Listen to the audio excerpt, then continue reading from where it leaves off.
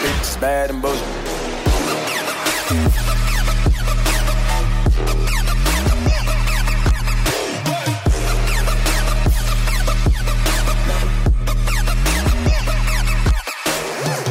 Welcome back to the Bad and Bitchy podcast, Misogynist of the Week. Kristen, who are we talking about this week? We are talking about Friday, Saturday, Sunday, otherwise known as the Weeknd. So, the reason we are talking about the Weeknd is because of a new show coming out on HBO called The Idol. So this show is directed by Sam Levinson, who is the same person who does Euphoria. So for people who are not familiar, Euphoria stars Zendaya, and it is a show about very fucked up teenagers who do a lot of drugs and have a lot of sex. And Sam looked at that show and thought, how could I make a show that is more fucked up? So he decided to make The Idol, which stars The Weeknd and actually Johnny Depp's daughter, whose name, for whatever reason, is escaping me, Lily Rose Depp. And this show, according to multiple sources who came out to Rolling Stone, features a lot of incredible sexual violence and violence against women, and it's very misogynistic, so a lot of writers came out against it and spoke out about all of the different things within it that were problematic. When that came out, The Weeknd just tweeted a video from the show, said, "Are you mad at Rolling Stone?" Not acknowledging, of course, all of the concerns that people had with the fact that it normalized this rape culture to a great extent. So, Rolling Stone came back to us about a cover, and I think it's worth pursuing. Rolling Stone? Are they a little irrelevant? It's a cover. It's a heritage brand. I think it's fail-safe. Yeah, I don't know. I feel like it might be kind of past its prime. You know what I mean? Yeah, nobody cares about Rolling Stone. Well, I know a few writers over there that I think would handle whatever we want to do with them in a really careful way, which I think is important at this point. Rolling Stone has 6 million followers on Instagram. Half of them probably bots. Well, I don't know about that. And Jocelyn has 78 million followers. I am aware of her follower count. All real, I'd assume. So she does a photo shoot, she tags them, they get her followers, more money for Rolling Stone, nothing for Jocelyn. There's a lot for Jocelyn. Not on Rolling Stone. Now, that, clip on Twitter was deeply disturbing to me. Honestly, I'm sorry, he looked like a pimp. He looked like a pimp. And y'all can boo all you want to, but it's true. The whole way, it was just so deeply uncomfortable. And I just felt for Dan Levy. I was just like, how are you managing this whole mess? He's the only one trying to have a real conversation in that scene.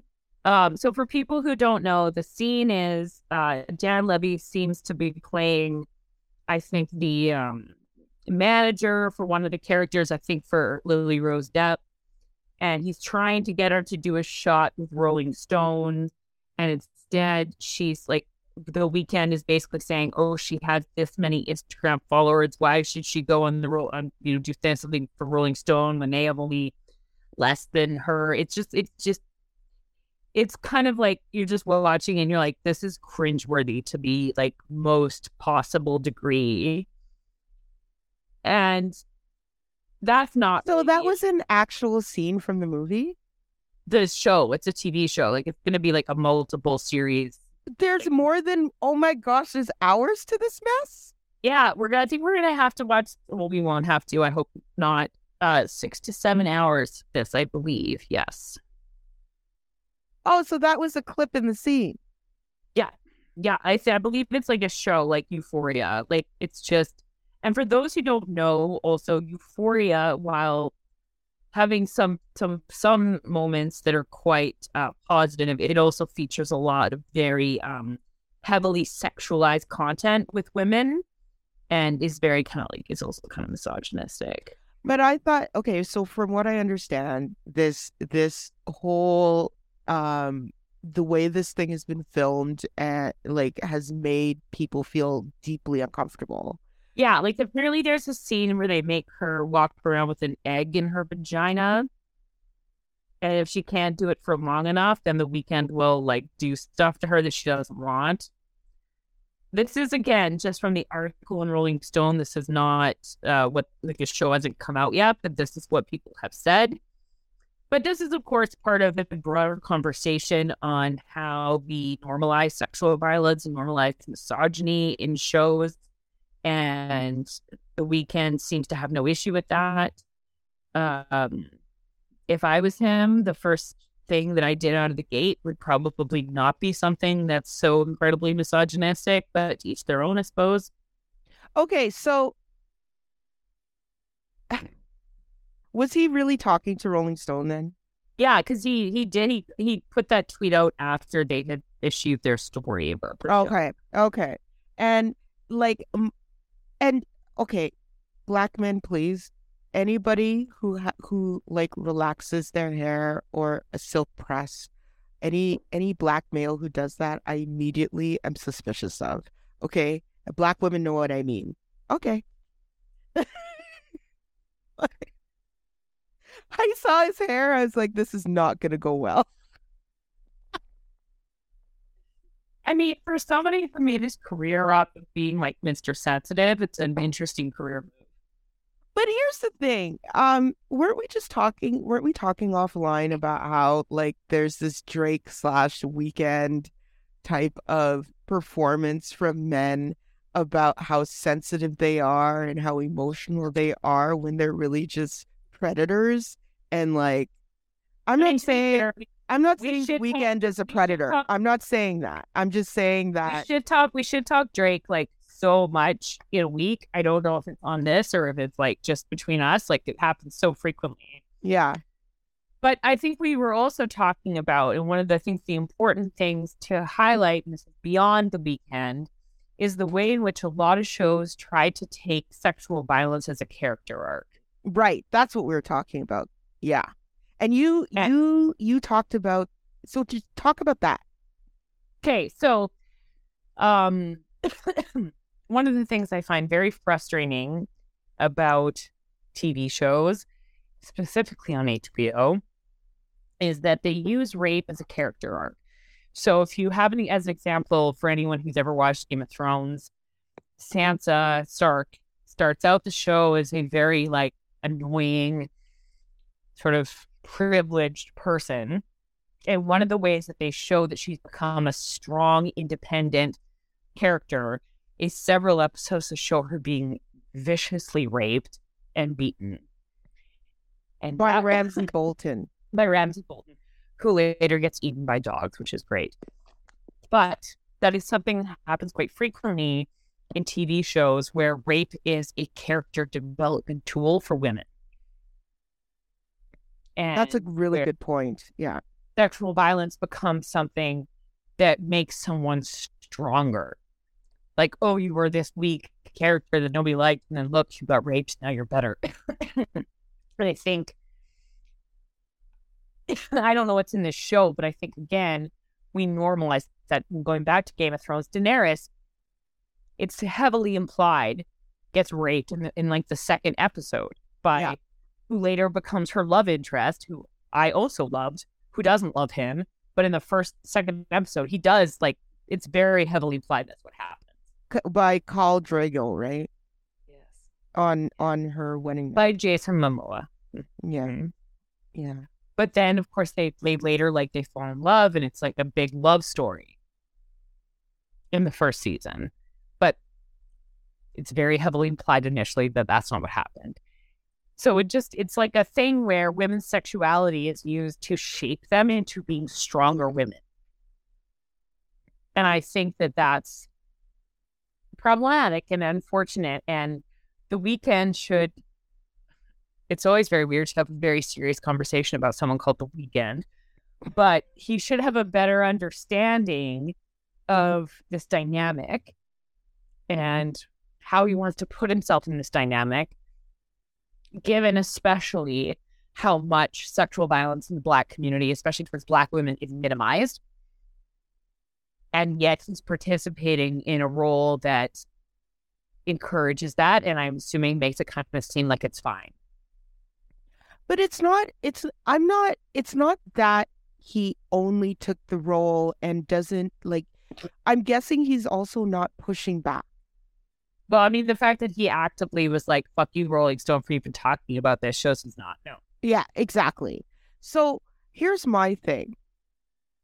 He went a step further in terms of mocking Rolling Stone's article, which is mocking the issue. Not Rolling Stone mocking the issue. He's mocking the issue by doing that. Yeah, 100%. And so it is the mockery of the issue that literally, and him obviously not standing up for women, that literally makes him misogynist of the week. Because how you can just... and what's wrong with Canada? Why do we export these duds? We have some good ones. No, but we export a specific type of misogynist. A kind one. A sort of like one that comes across. It's very Canadian, isn't it? It's extremely Canadian. It's a polite misogyny. Yes. Yes. You know, like, yeah. And like but it's also based in this sense of like, and you see this with Drake, where it's like, why don't you love me? And if you don't love me, you're a bad person. But like, I'm such a good guy. So like, why don't you just like me? And that is very, very deeply problematic. It is very problematic. Women are, structured to think that like there's something wrong with you if you don't like a guy like Drake. Which, I mean, if you're 15 and on Instagram, I guess that's your problem. But if you're an adult woman, that's not much an issue. You will always bring that up. That's hilarious. I will. He grooms women on Instagram. I think that's very bad. Yeah. Yeah, I would think so. It's friggin' bad. Yes, he does. Also, do you remember when One Dance came out and Tom Mulcair did a version of it? I try to forget, but yes. I want everyone who listens to this show, if you really want to get mad about misogyny, please watch that also, because it is the most terrible thing that ever happened to Canadian politics.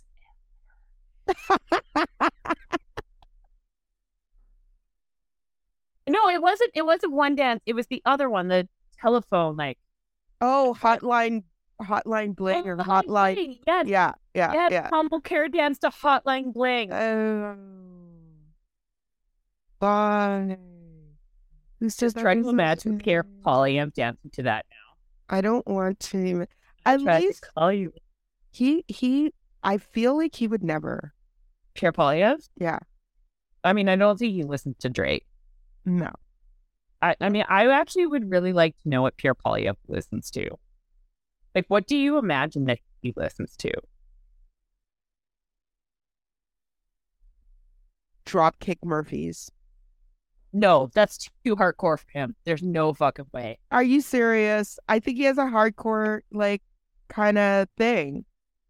You think that Pierre Polyev, like, goes on tour listening to, like, yes, the Boston song? I do. I feel like I need to talk to people right now who know him and be like, what does Pierre Polyev listen to? Because, like, I don't think it's Dropkick Murphys. I think it's probably, like, I don't know. I'm trying to think of what's, like, a very Pierre Polyev type band. He probably listens to Ian Tyson. Who? I'm sorry, were you not born in Alberta, Erica? Ian Tyson. Obviously. Listen, I don't pay attention. I know Katie Lang and Jan Arden, and I'm good. Thanks. Well, they're both gay, so Pierre Polyev doesn't listen to them. Wow. I'm just saying. He might, there you go. He probably listens to, like, Full Brand. Do you know who? Oh, maybe he listens to Nickelback. I bet you Pierre likes.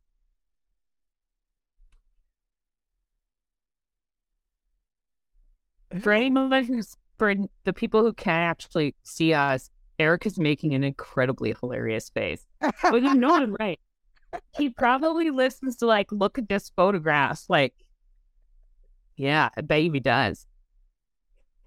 I bet you he listens to that Hero song that Nickelback made. Okay, this is just evolving into. This is just like there's a deep devolution happening. I know, but you know that people listening to this are probably all interested in what Pierre Polyev listens to. No, they're not.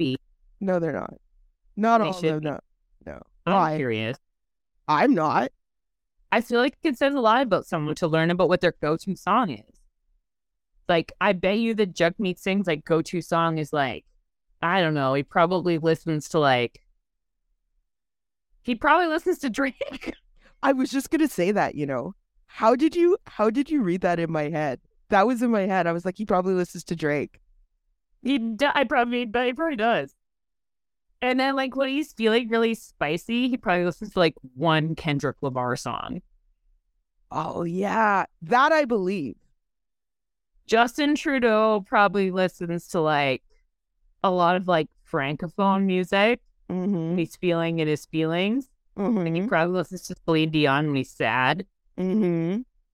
But then otherwise, I bet you he probably listens to the hip, but not like the deep cuts, but like only the popular songs, like the ones that were on like Much Music, Rock 95.